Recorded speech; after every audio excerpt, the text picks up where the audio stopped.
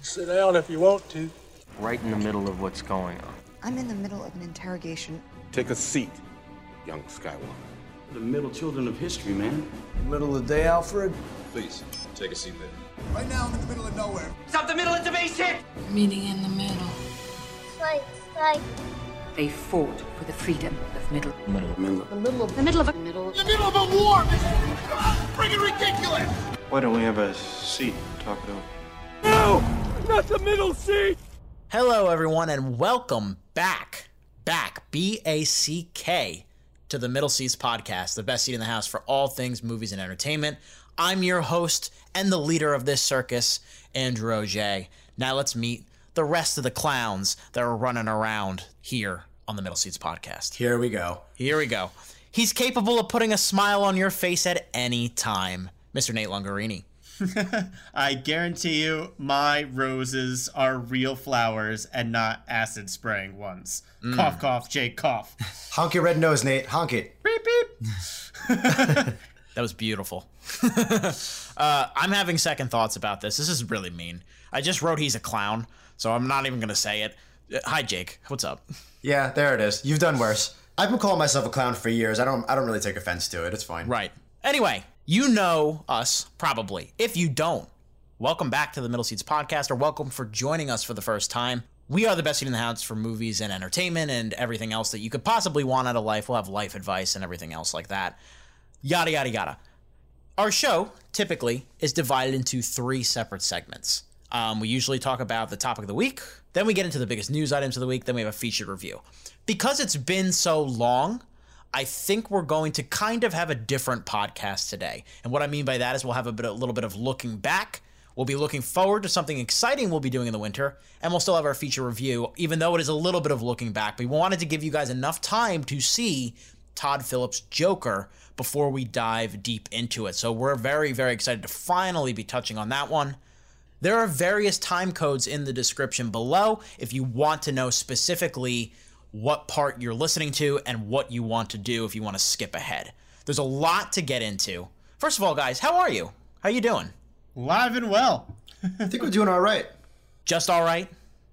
Yeah, I mean, we took a bit of a nap for a few months, but it's good to be back and talking about really one of two things that I know how to talk about, so I'm eager and I'm excited. What's the second thing? Probably just running. Movies and running. Anything else, I'm pretty much an amateur. Is that your fine dining and breathing? Yeah, no. If I were to go out on a date and they talked about anything other than movies or running, I would just listen and be like, yeah, I don't know anything about what you're talking about, so... You know what would be nuts if you were just on a date and you just got up from the table and was like, you want to see me run? And then you just sprinted to go get like a salad. That sounds like a scene straight out of Forrest Gump. Doesn't it? Yeah. Because I'm a clown, I might do that. And I actually was Forrest Gump for Halloween, so well done, Nate. Aha! I think it was more than a nap, Jake. I think we were kind of in a coma. Bit Do you agree, Nate? Bit of a slumber. Oh, I'm definitely in a coma. My big update is that I'm participating in No Shave November, which is an event that raises money for cancer research. But my neck is itchy. I am not used to this much of my beard down here. You sure there's no, like, little bugs hanging out in there? That's always what I'm worried about when you have a long beard. That's what I was trying to say, though. Like, talk about a coma. I look like I've been asleep for a century and a half with the scruff that I got on my cheeks. Like, rugged is putting it too gently, I think. I think so, too. But you know what? You're kind of a sleeping beauty type, I think. Not that I watch you sleep lately, but... I think you're just kind of the sleeping beauty type, whereas Jake is more of he wakes up and he looks like old Kate Winslet from Titanic. Oh, yeah. I have to shower in the morning, one, because it wakes me up, but two, because I really do look like I just woke up. I can't wake up and walk out the door. It's a disaster. Yeah. Oh, man.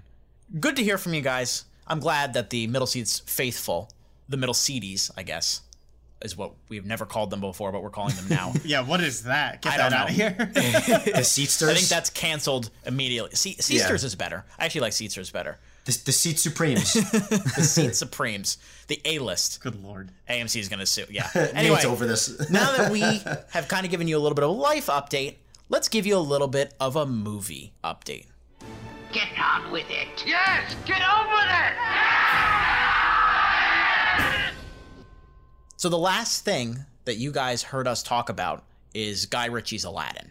And it has been several months and several high-profile releases have come out since then. And obviously, we don't have all day. We want to get to Joker as soon as possible. So here's what we're going to do. We're each going to go around and briefly talk about a peak and a pit of the last couple of months of movies. A movie we really enjoyed and we want to talk about and give a little bit of love to, and a movie that we felt like we had to roast just a little bit here on the mic while we have this opportunity. A little bit or a lot of it? Yeah, you know, go as ham as you want. Go green eggs and ham on it, but like... My movie's getting roasted real hard. All right, well, I guess Jake's first. So, Jake, what's your peak and what is your pit of the last few months? So I'll start with the low. We actually recorded one about Godzilla and Dark Phoenix, and it was probably my computer's fault. My computer's very old. Or it could have been Dark Phoenix's fault. I'm willing to blame that for anything. Honestly, probably. Regardless, the best way I can describe it is that scene in The Office when Michael Scott and Stanley get into it, and Stanley goes like, everything you do, I would do the opposite way.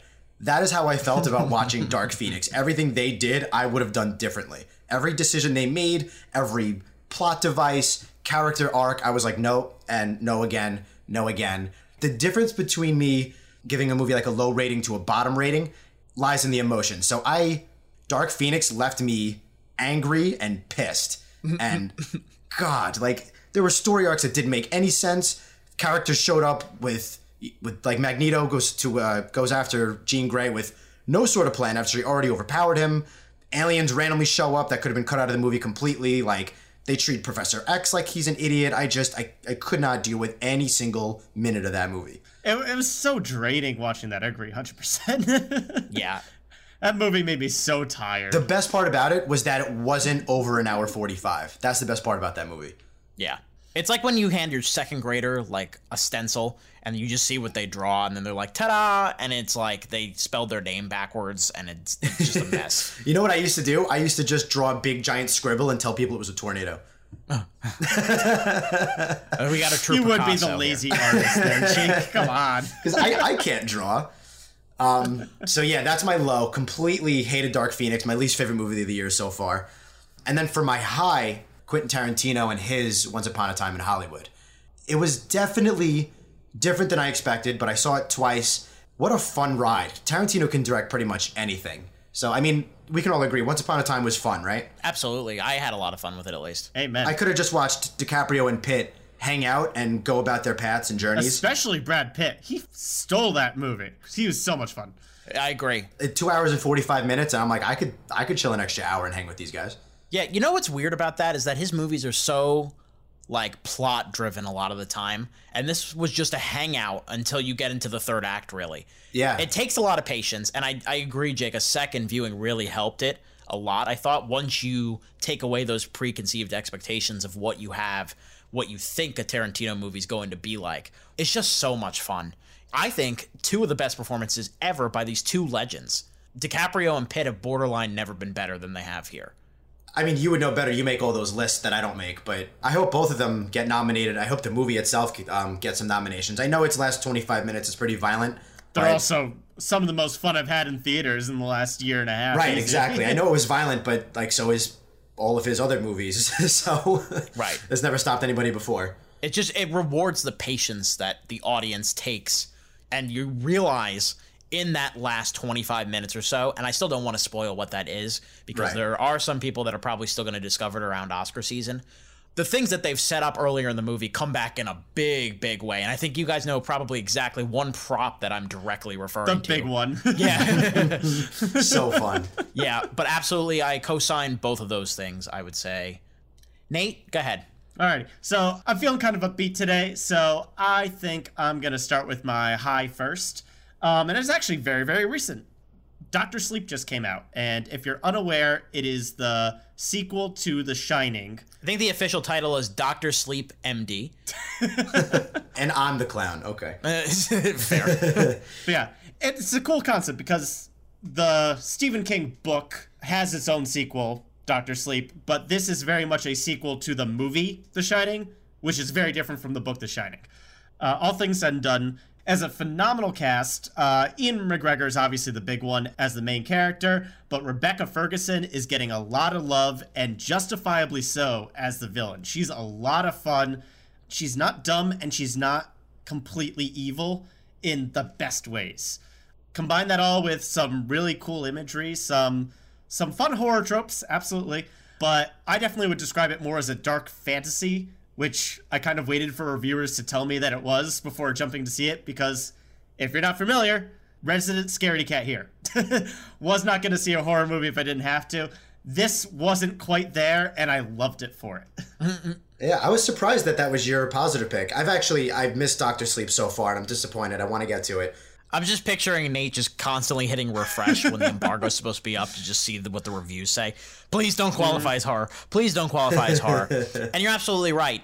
I would call it more of a drama, to be honest. It's close, yeah. I mean, there is some thriller elements, don't get me wrong, and there's definitely some freaky supernatural stuff going on, but it very much is about the aftermath of the trauma of what happened in The Shining. And I think it does a really nice... Ewan McGregor's excellent, but I agree, Rebecca Ferguson steals this movie. She is so good and so charismatic. She's kind of like a human Pennywise. And it makes sense that they're both from Stephen King, because she very much is, you know, she's alluring and she's charming, but you know there's something sinister underneath there. Absolutely is.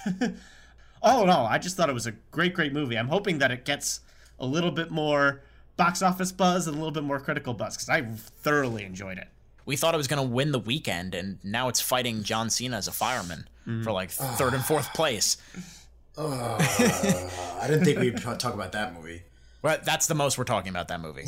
What was your low point, Nate? All right, my low, already alluded to, but way back when, Jake and I bugged out over Godzilla King of the Monsters trailer. And we were like, oh my God, we're 8 years old again. We brought out the action figures. It's just going to be monster mayhem. And we were so pumped for the movie. But the monster battles were cool. Everything else in between was trash. The human characters, just like the original Godzilla, were the most boring aspects of the movie, in my opinion. And the human characters this time around, especially the villains, were just so dumb.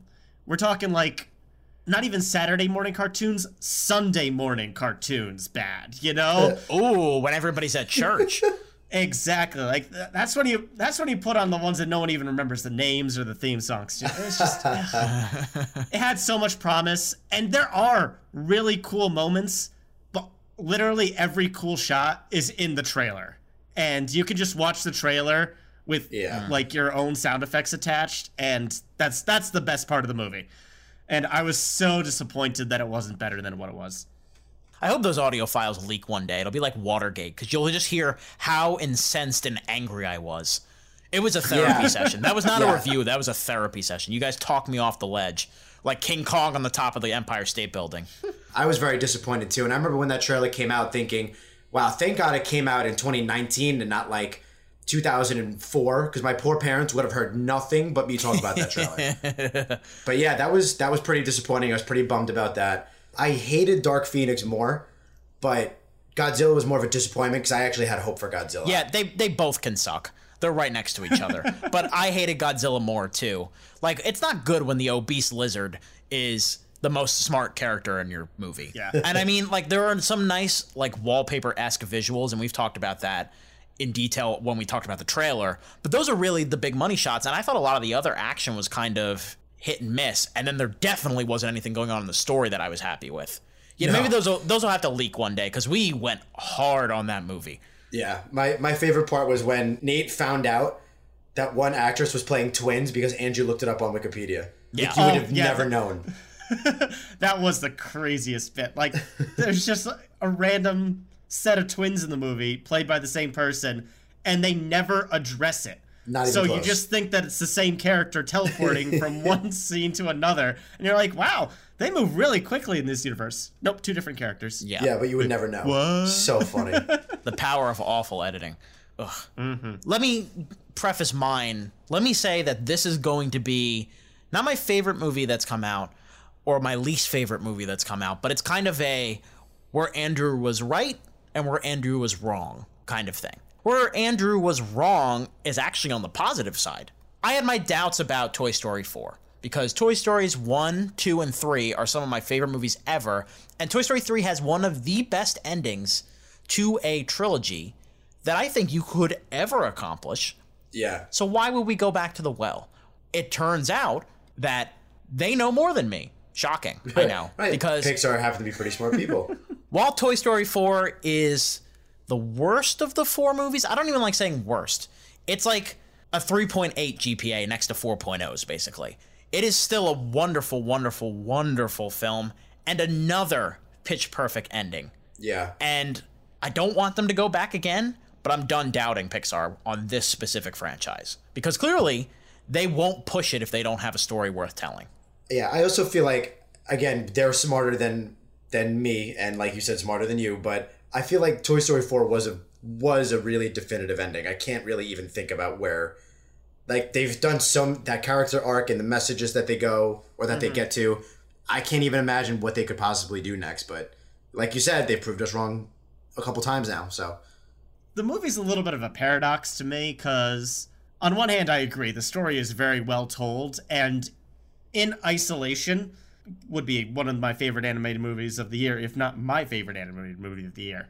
But I think just as a whole, something just doesn't sit right with how unimportant Andy becomes as a figure in the grand scheme of things, because there's that whole handoff scene in Toy Story 3, which is beautiful. Which annihilated me emotionally. But yeah. Absolutely. But then this movie is a lot about how Bonnie grows apart from Woody within like a couple months of them meeting. And I feel like it's hard to watch that ending knowing that the relationship that's so important to that 3's ending doesn't actually end up mattering that much, you know?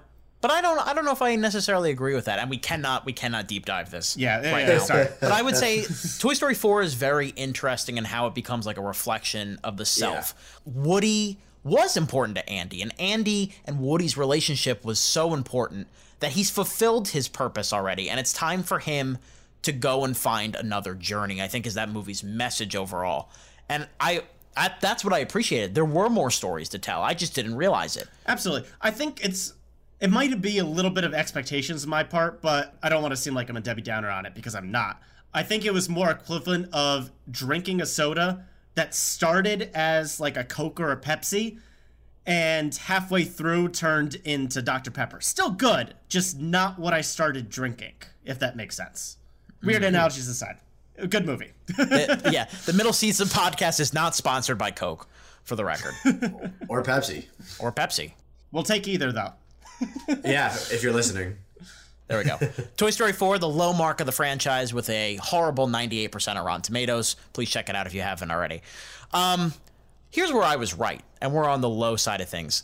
And this is not just me, because Nathaniel Ungarini was also right, and Jake, we'll let you tag along, but I don't think you were as strong on this one. The new Lion King. It is exactly what I thought it was going to be, which is a bad idea in concept, the same exact movie, just longer, somehow. Don't know how that's possible. I guess that was confusing. Yeah, you add like 30 seconds of a Especially new Beyonce when you song. cut the songs. Yeah, you cut the... I'm getting angry already. You cut the songs, you add a new Beyonce song, like kind of, not really. You change details just to change them slightly, like singing Can You Feel the Love Tonight during the day.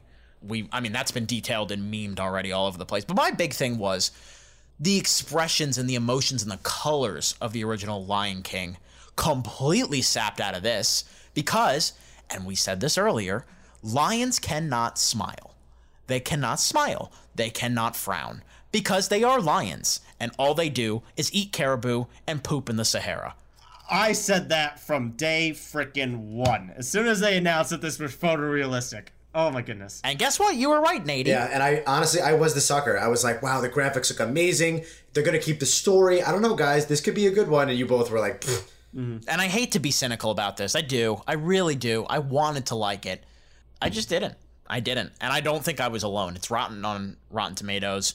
It did well at the box office. It did very well. But let's not kid ourselves. Let's not forget that I don't think it held as well as it could have. You know what I mean? Like, it had a huge opening. And then after that, I would love to see the drops. And Nate is very analytical with that stuff. He can go into that later and tell me. It's on your screen now if you're watching this on YouTube. Very Aladdin-y of you. Super fancy. But yeah, not a fan of the new Lion King. Yeah, I thought it was fine. Like, I enjoyed myself watching it, but like we all know the plot of Lion King. When Mufasa dies, instead of Simba screaming and crying no, we see a lion kind of just staring blankly at a screen. Yeah, moving its mouth saying no. It's just not you don't get the same emotional impact. The visuals are unbelievable, but coincidentally the visuals being beautiful actually hurt the story in a weird way that you guys called and I wasn't expecting. I still enjoyed it fine. Like, I like the original Lion King, therefore I enjoyed this one. It's almost the same story, but yeah, there's just something to it that was missing, and I think you guys nailed it. If I say it much more, I'm just gonna go into a long 20-minute rant, so I'm gonna just say so that'll be it. my last thing, how dare they make the Scars song short? You know, it's not even a song. It's slam poetry. Yeah, exactly. I love my Bad Guy songs. Be Prepared is so freaking cool, visually stunning, and it was just, Scar's gonna walk around in the dark talking to other hyenas. The beat's gonna kick in, and then the scene's gonna change. That was the other thing. Like, for the musical numbers, if you're being realistic about it, you're not gonna have all this green smoke sending him through the air, and you're not gonna have I Just Can't Wait to Be King where a lion's running on top of a giraffe's neck, because you want to be realistic. So you lose all those fun components. Yeah, almost every element a downgrade. Really like Billy Eichner and Seth Rogen. Yeah, good for them. Especially good for Billy Eichner. He deserves it. But everything else, not a big fan. So that's the best we could do of boiling down several months of movies. There's a lot of other movies we couldn't even touch on. Spider-Man, It Chapter 2. We'll maybe reference them later in the year when we do our best and worst of. You never know.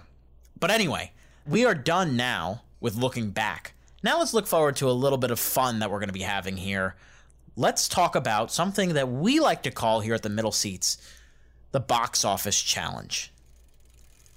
Let's make some money! All you care about is money. The box office disaster. Money, money, money. So this is a game I've been playing with my friends since high school. It was something that I thought would be fun to do because you watch everybody playing fantasy football and fantasy baseball and fantasy basketball, and I do that stuff too. But I know my friend Nate, he doesn't like the sports ball too much, so I thought it would be fun for the movie people to have their own kind of fantasy draft to say. Basically, this is how it works. There is a pool of dozens of movies that are coming out. We go around like a fantasy football draft would be and take teams. Whoever makes the most money at the end of the winter season is the winner, and so on and so forth for second place and third place. So you build your teams, you track them throughout the year, and you just chart to see how they do box office wise. It's not a movie quality game where we're like, oh, how many Oscar nominations or what's the Rotten Tomato critical consensus going to be. This is strictly money. So you need to take your personal feelings and put them aside. So we're going to be all winter long updating you on how our teams are doing. Yeah, you would be smart to draft something like Transformers over, unfortunately, Lady Bird, because money matters in this game. Yeah, that's a good example. Mm-hmm. That is a huge difference in money example. Yeah. Money over quality. Yeah, that's about the best I could think of. So we already drafted the teams off mic about a week or two ago. Nate's got the team in front of him. He'll tell you how he calculates and who has what. Alrighty, so I'm going to be the data guy for the box office draft here. Basically, what we did was we had a pool of 24 movies in between November and March. And we're going to be calculating these totals up through the second weekend of April. Each of us had to make 5 picks. We started with Andrew, then Nate, then Jake, and we went in snake order. So Jake got the 3rd and 4th pick, and then we swung back around. Every week, we will have the opportunity to do some trades. And we'll go over the trade rules later, but just for hard numbers now, these are the teams. So leading Drew's team, he picked, obviously, Star Wars Episode 9, Rise of Skywalker. Yeah, because Andrew's predictable. He's no fun. Yeah, for real. I'd like it to be on the record that I did not ask to be the first pick. That would be a really petty thing. I could have played the alphabetical card, but I didn't. So. Yeah. Oh, what was me? I got Star Wars. Stop making fun of me. Well, either way, Star Wars for the box office newbie will make a crap ton of money no matter how you slice it. Even Last Jedi, which was audience split in terms of ratings and whatnot, still made $600 million. Yes. Right. If on an average, for easy numbers, a movie will make $100 million. So Star Wars made 6 times that. Yeah.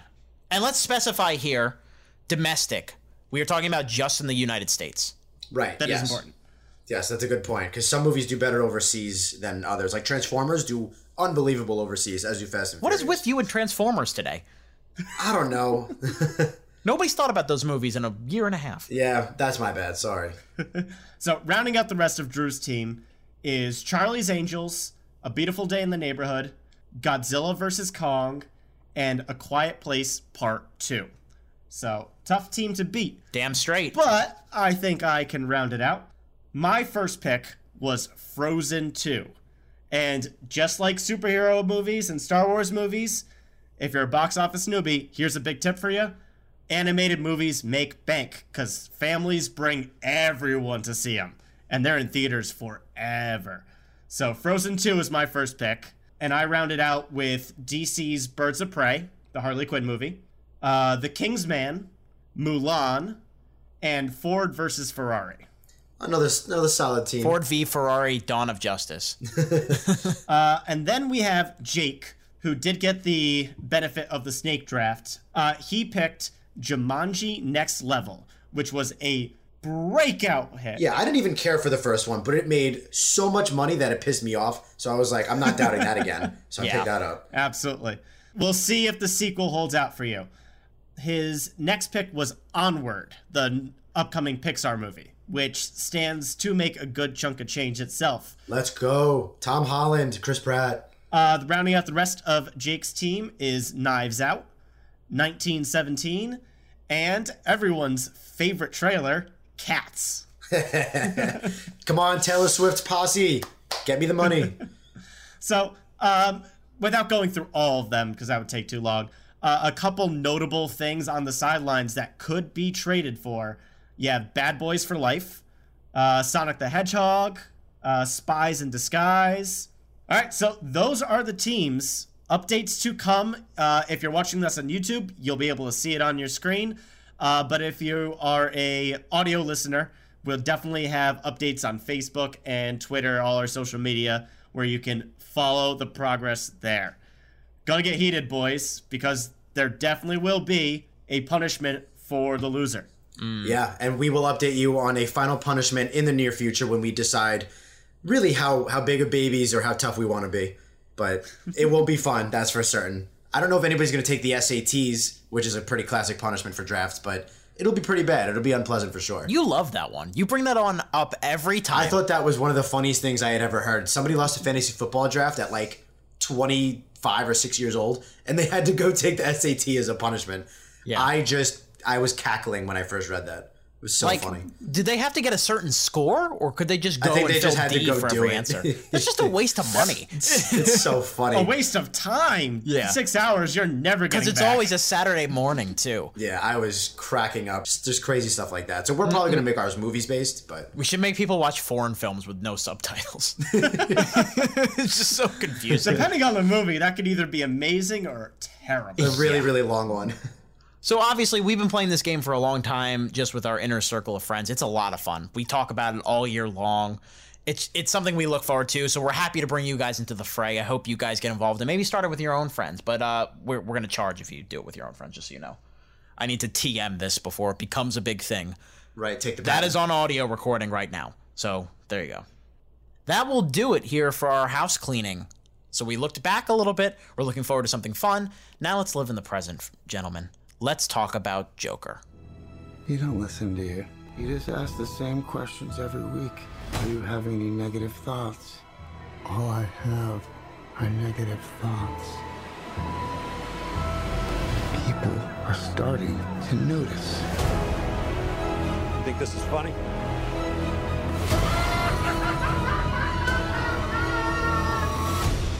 Murray, one small thing. Can you introduce me as Joker? Send in the clown.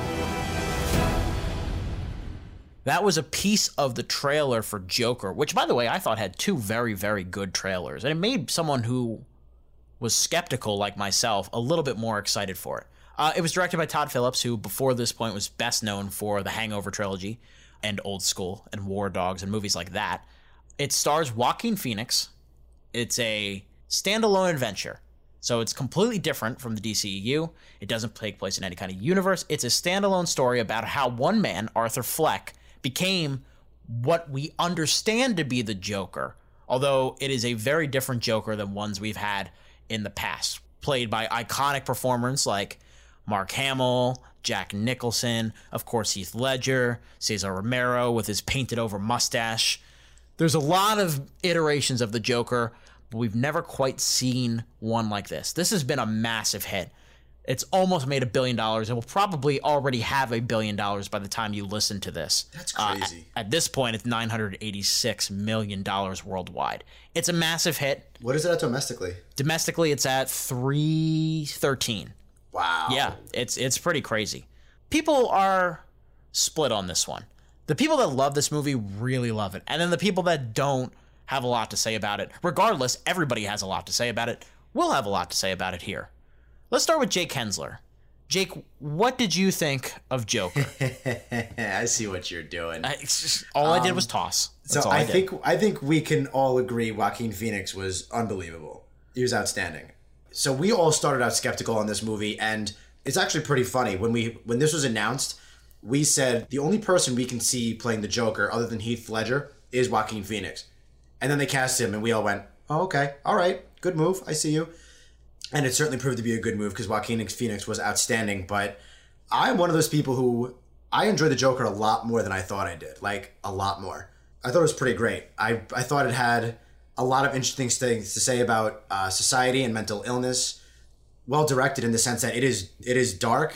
And although the violence is a little few and far between, it's not consistent like a horror movie. When it happens, you feel it. And it is effective. It is jarring. When I really react to something, like my hands over my mouth, or I feel myself clutching something, or my shoulders kind of dip down, you're getting a reaction out of me. And I felt all of that. And I think start to finish, it was just overall very well done. Not a perfect movie, but I found myself enjoying it really quite a bit more than I thought I would. Nate, we had a discussion about this weeks ago, but I forget where you land on it. So I'm very curious to hear what comes out of your mouth right this second. Pineapples. I like it. Unpredictable like the Joker himself. Yeah. We're going to cut the rest of your review out. That will be the only thing you say in this podcast Nate about Mungree's thoughts on the Joker. All right. So I will start with Jake's affirmation at the beginning there. Joaquin Phoenix absolutely sold this movie. He did a fantastic job in the role in a way that I don't think any other actor could have pulled off. Yeah, I really don't think anybody else could have done it. I think when we initially reacted to the trailers to this, I was really intrigued on how we're essentially doing an art house superhero movie. Now, that said, having watched the movie, this is a movie that really tries to shed almost every aspect of the superhero genre it can from itself. And I think for the story it's trying to tell, that was important to it. But there are definitely times where it feels like a completely different movie just with a, for lack of a better term, Joker paint job on it, you know? There's a lot of similarities to a lot of other dark, not quite anti-hero, but just like bad person kind of movies. And the movie promised that it would make you think about society and yourself and like your dark side and whatnot. And I think what this movie illuminated for me was basically the fact that I don't like this type of movie. I think this is well made for what it wanted to be, but it just doesn't fit my taste. I don't enjoy watching a bad character continue to do worse and worse things over the course of a movie. I think Joaquin did an amazing job as that role, but I just wasn't really engaged in the story at any point.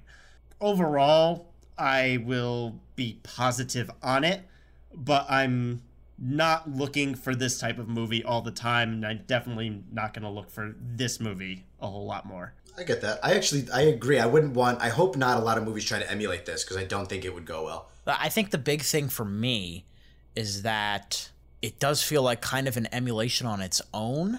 I think that was one of the bigger problems I have with it. I just spent all that time setting up the extremes of people. There are people that are obsessed with this film. There are people going to the Bronx and like dancing on the staircases in like a terrible part of the neighborhood. They have been told not to do this, but they love this movie so much that in like 30 degrees, they are going to dance to the song that I knew to be a part of like sports stadiums before this movie. Like they played it at New Jersey Devils games, and now it's apparently a big association with the Joker. People love this movie. People also really hate this movie. It is a war online that we have not seen since probably Star Wars: The Last Jedi. And I kind of sit somewhere in the middle where I think this movie is okay to mediocre. It's in that middle section for me. And it feels like I need to like guard myself saying that because of how things have developed with the mystique of this movie. And I'll get into why. I think there's going to be a lot that I agree with Jake, and I think there's going to be a lot that I agree with Nate. First of all, I'm going to sound like a broken record. Joaquin Phoenix is the front runner for Best Actor. Yeah, he better at least get nominated. I think there's no shot he doesn't get nominated, especially since the movie is a hit. He's chilling. He's raw. It's unbelievably physical. Absolutely. How people lose weight for roles. He looks gross. He looks disgusting. He looks sickly. And the way he uses that sickliness for physicality and physical comedy and sadistic movements, it is a very, very credible performance of a person who only has one foot in the realm of insanity. I think it works as a character study. I don't think it works as a Joker movie, and I don't think it works as this big, broader exploration of darkness and mental health that people really want it to be. It really didn't work that way because all I kept thinking of was a much more gifted and maybe subtle kind of director could have made a masterpiece out of this. And I just don't buy into Todd Phillips as director. I don't. And I'll get into why later, but a lot of the times it just felt like Taxi Driver light to me or Fight Club light. These are movies that have done similar things much better, in my opinion. But overall, I think it really, really works if you just look at Arthur himself. But anytime you go beyond that, it's kind of a mess, in my opinion. I think we're going to have a good discussion in spoilers. I think we are too. Yeah, there's only so much we can talk about before spoilers. And I would say one of the things is if you didn't know or recognize Joaquin Phoenix as one of our finer actors, you do now. Yeah. I don't know how that would be possible, but yeah, he's been great since Gladiator, maybe before that. He's just been, maybe if you're not a movie buff and you don't see some of his smaller things, everybody knows who he is right now. I don't know if there's anybody else who could have played this. Yeah, it's a different type of charisma because like Drew was saying earlier, there's the physicality of it.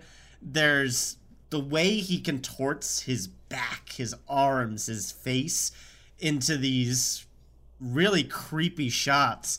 And to Todd Phillips' acclaim here, there are some really cool stylized shots, like when he's really going through his Joker transformations. Like there's the really popular one from the trailer where he's in like just the bottom inches of the frame looking up towards the ceiling that are just really creepy to watch on screen. It looks like you're watching a very sadistic ballet with just Joaquin Phoenix moving around the room and contorting his body in all these weird ways. It's something that a talented actor can pull off, and not everyone is a talented actor in the way that Joaquin was in this movie. No, absolutely not. Yeah. I can't believe they got him to agree to this is the big thing. And I'm glad he did. I heard it took a lot of convincing, but yeah, he was pretty much the only person that I was okay with doing this. Yeah. And I think, like, Nate, another word I would use, aping off of what you said with charisma, it's magnetism more than anything. Because I do think there is a little bit of an implication with charisma that it's charming. Whereas you just can't stop watching him, even if you're disgusted by him, and even if you just, like, cannot believe some of the things that he's doing. Sure. It's kind of like that, that car crash comparison. Like, you can't look away. There are some moments where I'm like, I am so uncomfortable, and I'm not going to blink. I'm going to keep watching whatever he does next. And I think, like, I agree with you guys when I'm thinking about it more and more. I think the technical aspects of this movie are really strong. The production design is awesome. Like, just how Gotham City looks, how grimy. Grimy and, like, it looks like a city that has a big trash strike going on. It does. The cinematography is good. The score is really strong. All of that stuff worked. but I had issues with the story and I had issues with the tone, and those are really, really important. Yeah, I definitely agree on the story aspect. It all just kind of felt flat. Like, when you have a story like this where you are already going into the movie with your impression of who the Joker is to you. You know the Joker is a bad guy. And this movie sold itself on being an origin story, or at least a version of an origin story.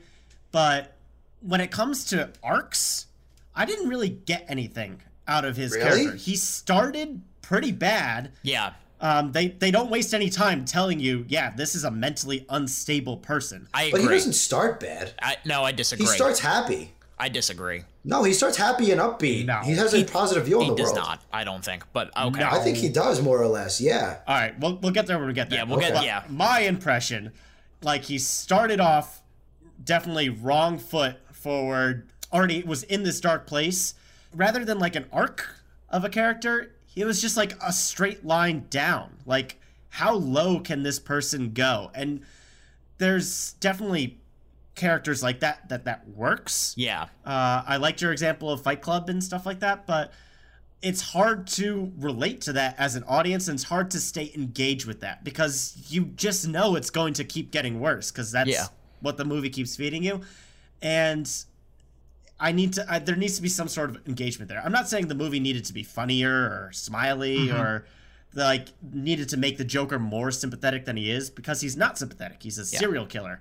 But I feel like this needed more of a soul than what I saw. And I know this is vague and very up in the air kind of talk, but it's really hard to put my finger on why I didn't connect with this movie. And I think it really has to do with just the type of this movie that this is. Yeah. That's why I'm finding this such an interesting movie to discuss, because there are critics who thought it was brilliant, and there are critics who thought it was awful. There are general people who thought it was disgusting and despicable. There are people who are fascinated by it. I saw recently a psychologist posted his take on it on Facebook, and he thought it was really interesting. Like, critics are mixed on this. People are mixed on this. All kinds of people are all over the place for this movie. It's so interesting. Yeah. Nate, let me WWE tag team in for you here a little bit and kind of go off of what you're saying. Like, we're forming the arms of the Megazord, and we need someone to be the middle. Yeah, I kind of had a feeling this would happen. I just think I agree with everything you're saying, and I think the reason that the story doesn't connect is because the movie is so relentlessly over the top and grim. Like, you need a little bit of levity. Like, Fight Club is another good example. I'm not trying to go back to stuff, but the movie invites comparisons to movies like Fight Club and Taxi Driver. It does, absolutely. Especially Taxi Driver. Which are dark movies, but they have moments of lightness and comedy and realism and real people. This movie is so relentlessly mean, down to all the supporting characters, except for one exception who is not even a character at all, and we'll get into that in spoilers. But if the goal is to make a movie that is nihilistic and nasty and dark, then it achieves that. But what's the point? Like, I don't think we're learning anything. I don't think the deeper meaning works in any kind of sense for me, because this movie just exists in its own little bubble where it just doesn't work, except for just to point out how terrible and shitty the world can be sometimes. Like, okay, what else are you saying about that? Nothing else gets across for me because it is so focused on being so mean-spirited. You know, I think that puts it into a better way than I was trying to do. My biggest criticism, I guess, just boils down to what is the point you're trying to make. Yes. Because there's lots of memes. We live in a society is the meme of this movie, you know? But that isn't a story in its own. Yeah, I agree. I think with a better director and more of a driven home point, this may have guided more people into a positive territory. But I think it kind of plays both sides of the coin, especially to the end, which we will get into spoilers. But for me, it was just a portrayal. And so a lot of people have the idea of nature versus nurture, where this movie was, or it was really in the favor of nurture. So I disagree with you guys that he was already a bad guy. He had goals, aspirations. He followed his mother's advice of smile, put on a happy face. Like, his life was in a bad place, but he had goals and had dreams and aspirations, and, you know, was playing with the little kid on the bus, and people are just mean to him. He started relatively happy and was just beat and beat and beat. And you're supposed to sympathize with him at first, But toward the end, you're supposed to just understand how he got there, not necessarily relate and sympathize with his actions. We all know murder is not okay. Rational people understand that. But we understand how he got there, and then we realize, wow, that's terrifying. Let's do better. Yeah. I think we need to dive into spoilers because we're towing the line. Yeah, it sounds about that. We're towing the line, and you almost went over there, I think. It was close.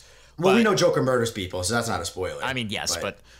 So let's get into our ratings here. If you just joining us for the first time, we operate off of the seat scale. And it goes like this. If we think a movie is amazing, it has almost no flaws whatsoever, we give it a royal throne. If a movie is great and we think it has minor flaws, but ultimately is absolutely worth recommending, we give it a plush recliner. If a movie has some major flaws, but we still think it's worth your time, at least for the discussion, we give it a wooden seat. The inverse of that, if we think a movie is not worth your time because it has so many problems, but there are a couple of nice little nuggets in there, we give it a damp lawn chair. And if a movie has no redeeming qualities whatsoever, we give it a sleazy outhouse. And if we think the movie is worth seeing in a theater or on a big screen, we give it a little bag of popcorn moniker right next to it. It's a little extra for you. Jake, since you were getting the ball rolling, why don't you give your rating here? I agree it's not a perfect movie, and I don't think it's outstanding. With a better director, it could have been something a little bit even better, but I really, really enjoyed it. I'm going to give it a pretty high-end plush recliner, and if you do want to see this movie, I think a theater experience with a good audience would benefit from you. So, I mean, now it's a little late. It's been out for a month, but I would say bag of popcorn. Yeah, I liked it. I'm going to say plush recliner, worthy of your time, if you can handle dark, gritty, violent kind of stories. If you can't, not for you. Like, my mom should not watch this. But generally, if you like movies like that or you can handle it, I would recommend it. All right, Nate, what'd you think? Despite my earlier criticisms about the story, I still think it had a vision of what it wanted to be, and I just don't agree with the vision. So therefore, it's kind of middle of the road for me. I'm going to go a wooden seat on this one. Again, Joaquin is amazing in the role that he's given. Set design, music, all this other stuff is very competently done. The rest of the movie doesn't live up to the rest of those expectations. So middle of the road for me. I'm going to compare this a lot to your Taxi Drivers and your Nightcrawlers. At the end of the day, I'm just not high on those movies. I think they're well done, but I just don't connect with them, and this had the exact same vibe for me. I'm not this type of person. That's true. You are a Good Morning Sunshine kind of guy, so. I am a Good Morning Sunshine kind of guy. So yeah, middle of the road, wooden seat for me. Nightcrawler is a really good one. I didn't think of that, and that kind of helps me drive my point home too, I think, a little bit. Nightcrawler is a very similar movie to Joker in how it handles its protagonist, where you kind of look at him as a bit of an alien, but it's different in tone because I genuinely think that Joker, and I'll get into why, but I think Joker wants you to sympathize with Arthur at points. Tone is the point that I'm going to continue to hammer home, and it will continue to hammer home into spoilers, and made this kind of a mixed bag for me. Joaquin is incredible. You need to support him. I think him alone makes this a wooden seat. But I think you need to see it for the discussion as well if you haven't seen it already, because people around you will be talking about this for months. I mean, I saw it a second time 2 days after I saw it originally, and I liked it a little bit more. But overall, I can't say that I liked this movie. I appreciate some things it does, but overall, it didn't work for me, really. I'm glad it's interesting, at least. So it's a wooden seat, probably be like wood stolen from an orphanage because the Joker's a jerk. So let's get into spoilers here, because while there isn't a lot to say plot-wise per se, there's a lot of moments that I think will build arguments. Whoa! Oh, spoiler alert! Spoiler alert! Spoiler alert! Excuse me! Spoiler alert! All right, so let's start off with Joker's turning point. Happens, I want to say, in the first 15 minutes of the movie, where there's 3 guys bullying him on the subway. No, I think this was more midpoint. I don't think that was 15 minutes. I think it's half hour. I don't think it's midpoint, but I think it's end of first act. Yeah, okay. Maybe there. Whatever. It's early in the movie is what I was trying to get at. And in self-defense, admittedly, kills 3 people on the subway who are antagonizing him. And that's like the turning point. And that's when the Joker becomes an item in his own universe, right, where other people are paying attention to him. And he gets like that adrenaline rush of like, wow, I'm important. I made a difference. He starts his real descent into darkness. Maybe part of my bias is that I assumed that was much earlier in the movie, but like right there is where the movie is asking you to take a stand with the Joker. Do you sympathize with him as someone who is trying to save his own life, or is he a complete psychopath for killing these people pretty gruesomely? Like, he could have just killed one or shot one, but like he goes all in and he runs after the headshots, dude, right? Yeah, and runs after him. Yeah, like I think makes it pretty darn clear that right there is the sign that you should not be rooting for this guy. Right. See, he even lost me 5 to 10 minutes before when he's stalking Zazie Beetz. Yes, very creepy. Right. Very. What creepy. I disagree with is I think the movie is, until the end, is a lot of great points. We're just getting it from the bad guy. We're not getting it from the good guy. We're not getting it from Batman. We're getting it from the bad guy who falls and succumbs to all this terrible stuff. So, like, I think we've all been in a position where, you know, whether it be in grade school or you just have a really bad day at work, like, you want to take your anger out on somebody. If somebody could be so mean to you, you want to beat the hell out of them, but you don't because you realize that's not the right thing to do, and you take the high road. This is the scary version of taking the low road. So we can understand where he's coming from, but then we kind of fear and go, wow, this is how bad it can get. I think the movie gets elevated for me toward the end where he's on Murray Franklin's talk show. Because for me, that's where you get both sides of the story, in my opinion. Yeah. Fun role for Robert De Niro, by the way. Yeah, like, this movie's not a feel-good movie. You're not supposed to walk out of here going, wow, that was so interesting. It was like, oh, absolutely. God. Yeah, absolutely. That was brutal. Because they give you the side of the low road, and it goes that way because it's a Joker story. It's not a made-up character that somebody decided to write. It's a Joker origin, so he's gonna end up the villain. It's his portrayal. Yeah, I don't think Nate and I were expecting this to have a happy ending or anything like that. No, definitely not. I think my biggest thing, just thinking back to that specific scene, it kind of encapsulates a lot of what I'm feeling. This movie's fucking corny at points. Like, these douchey stockbroker characters, like, straight out of a cartoon, they are like a bad guy that Batman would run into. There's no nuance anywhere else in the movie besides Arthur. There's no nuance anywhere. Everybody's an asshole except for Zazie Beetz, and she's dead. Or not dead, a ghost for most of it. Right. And I agree. And every other character that's not Joker or maybe one or two other people is very, very 1D, 2D kind of character. Yeah, and that's a problem for me because this is supposed to be like trying to relate to realism and, you know, and like trying to ground its themes in our society. And it's like, well, this is not how real life is like. There are people with good things about them and bad things about them. Not everybody is a cartoon character.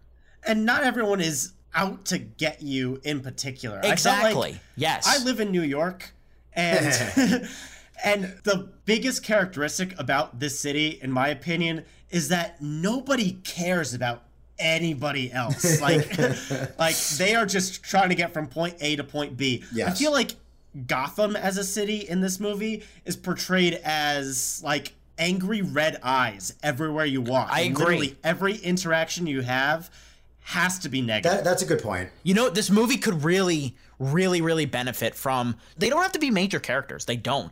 Just like a person he walks by in the street that just happens to be a good guy. More people like the little person who was genuinely kind to him. Or even just ignore him.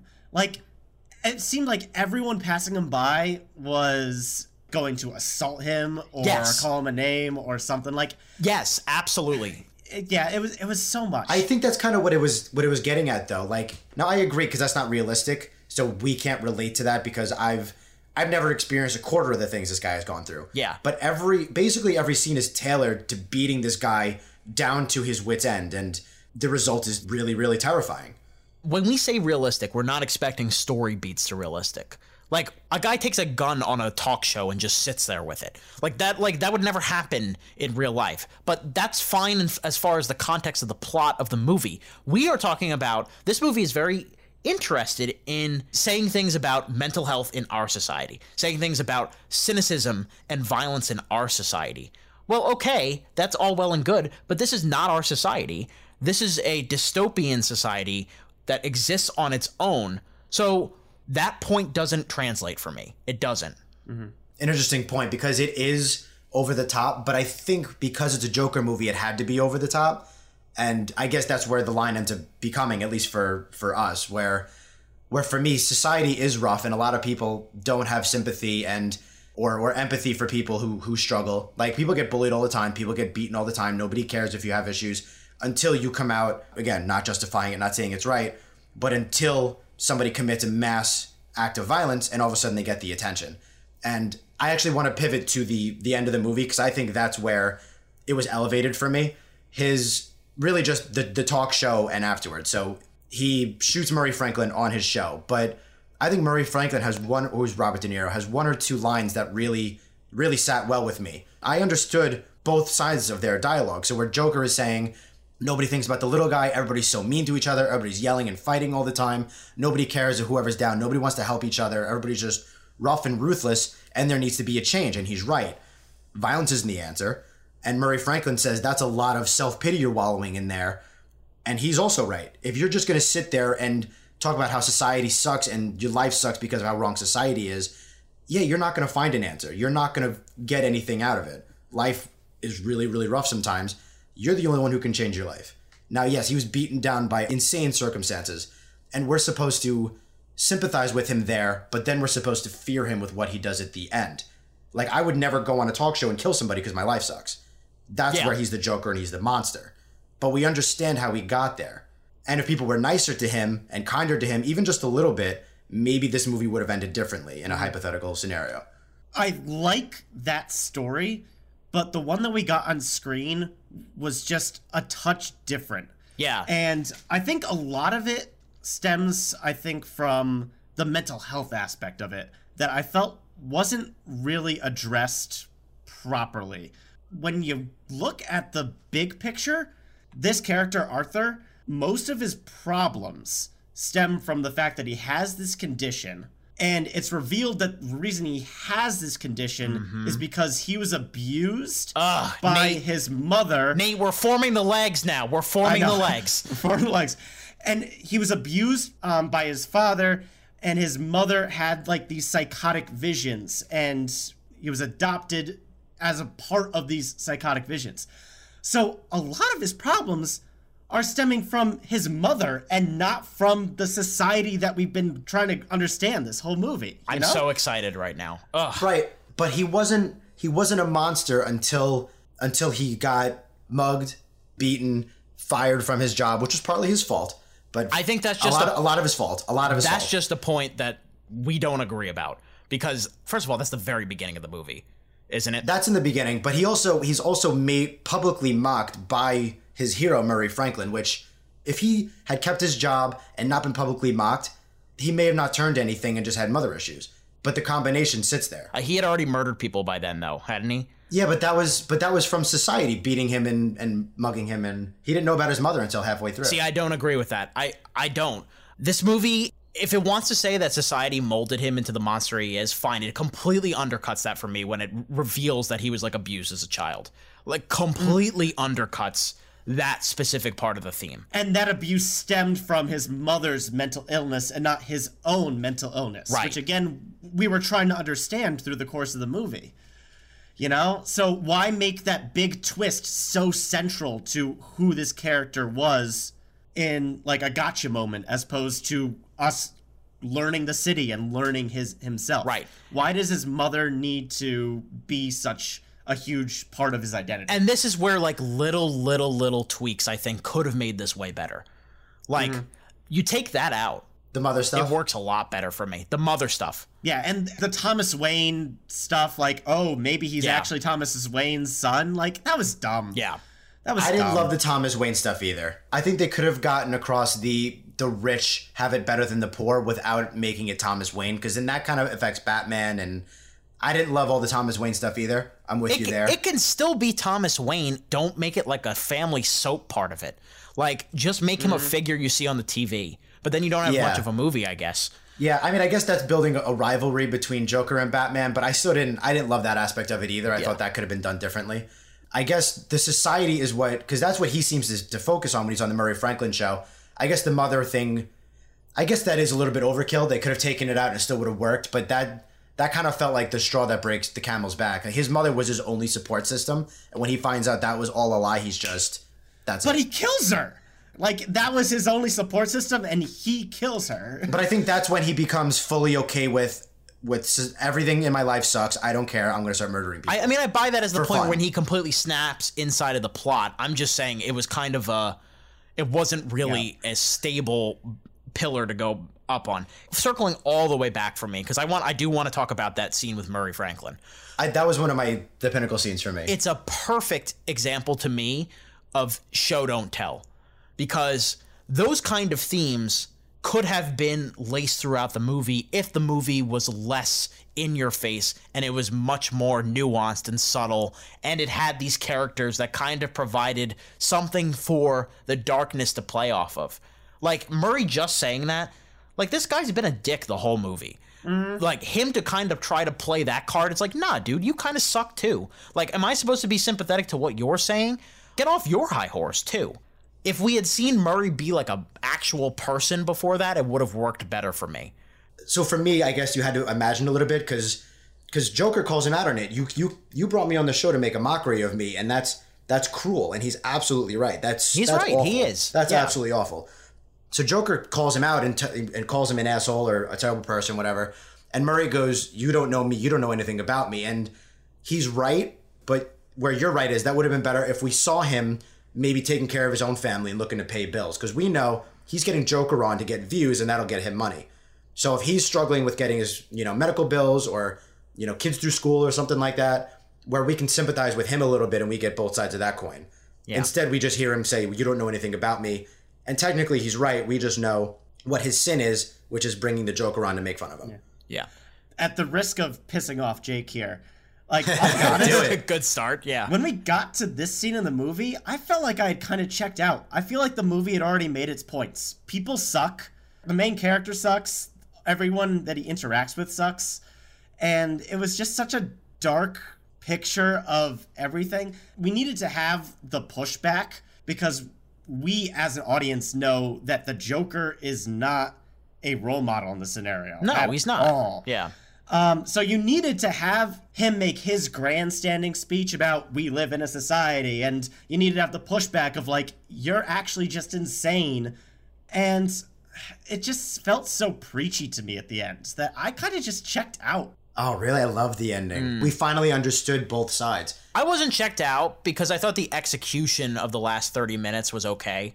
Like, it was tense. And there were some shots. Like I said, the technical stuff was keeping me in it. I got more out of the cab ride after the fact, where Joker was looking at the city that he'd created and like loving that chaos, than him telling us like what his ideas were. I got more of him smiling at the destruction rather than telling us society's not worth saving. Yeah. You know? That was one of the final points I wanted to bring up, where I think it does kind of have a message, because his entire he says this himself, and he wanted to be seen and heard, and he said his whole life he felt like he's never been seen, nobody's listening to him. But now that he killed somebody on live television and he's violent and he's made himself known, people are listening.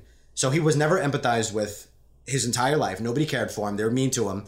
But now that he's rash and he's violent and people relate to that, the lesson he's learning, it's not the correct lesson, the lesson he's learning is that violence is getting me the attention that I'm looking for. So what is he going to keep doing? He's going to be violent still. We need to be empathetic with people before they get violent, and we need to show them that violence is not the answer. The more attention we give to violence, the more mentally ill people like Joker are going to think that's the norm. And I think that's what they were getting at. Nobody empathizes or cares for him the entire movie, but all of a sudden he's violent and he's got a cult following. That's not okay. Yeah, but he's a violent person in a world that's almost exclusively violence is my big thing. And like I said, when we're talking about like Arthur himself, Joaquin is just so freaking good. Like how he's laughing on the offbeats when he's at the comedy club. Like I thought that was so like chilling. Like that was more chilling than like any of the actual stuff that he did later in the movie. It's a movie bereft of comedy. It doesn't have any really funny moments, I don't think, except for the little person trying to open the door. Thank you. Like that was good. I took the words right out of my mouth. That was the only laugh out moment in my theater. Yeah. That was kind of a small gripe I had too. The lack of comedy, other than making fun of like small people or little people or whatever. I'm like, that's so cheesy and lazy. You can do better than that. You directed The Hangover. See, I actually that was one of the only moments I really liked. We're like completely on different wavelengths. Felt like it was dark. Joker. It was dark humor and like something that the actual Joker would do. Well, yeah, the scene I liked, but I felt like the only attempted humor was the big fat guy making fun of the small guy, and I'm like, that's the only humor you have for a Joker movie. You could do something else. The bleakness, man, across the board. All right, let's start to wrap up here. Nate Lungarini, give me your final thoughts here on Joker. You need some sort of contrast. You need a light to cast shadow on something, and this movie was just all black. So, not my type of film, period. And I think even as one of these like anti-hero, dark psychological movies, it's still just okay. Joaquin Phoenix is amazing, but the rest of the movie doesn't live up to his level of hype. So, middling for me. I wanted it to be better, and I'm glad it's a different take on a superhero movie, because we have so many of them. You got to make them different somehow. And it's a good attempt, but not a solid landing for me. All right, Jake. That's a fair way to put it. And I really liked it. I thought it was a worthy portrayal, and I don't know that it's like some people think it's strictly just pro-violence, and I disagree.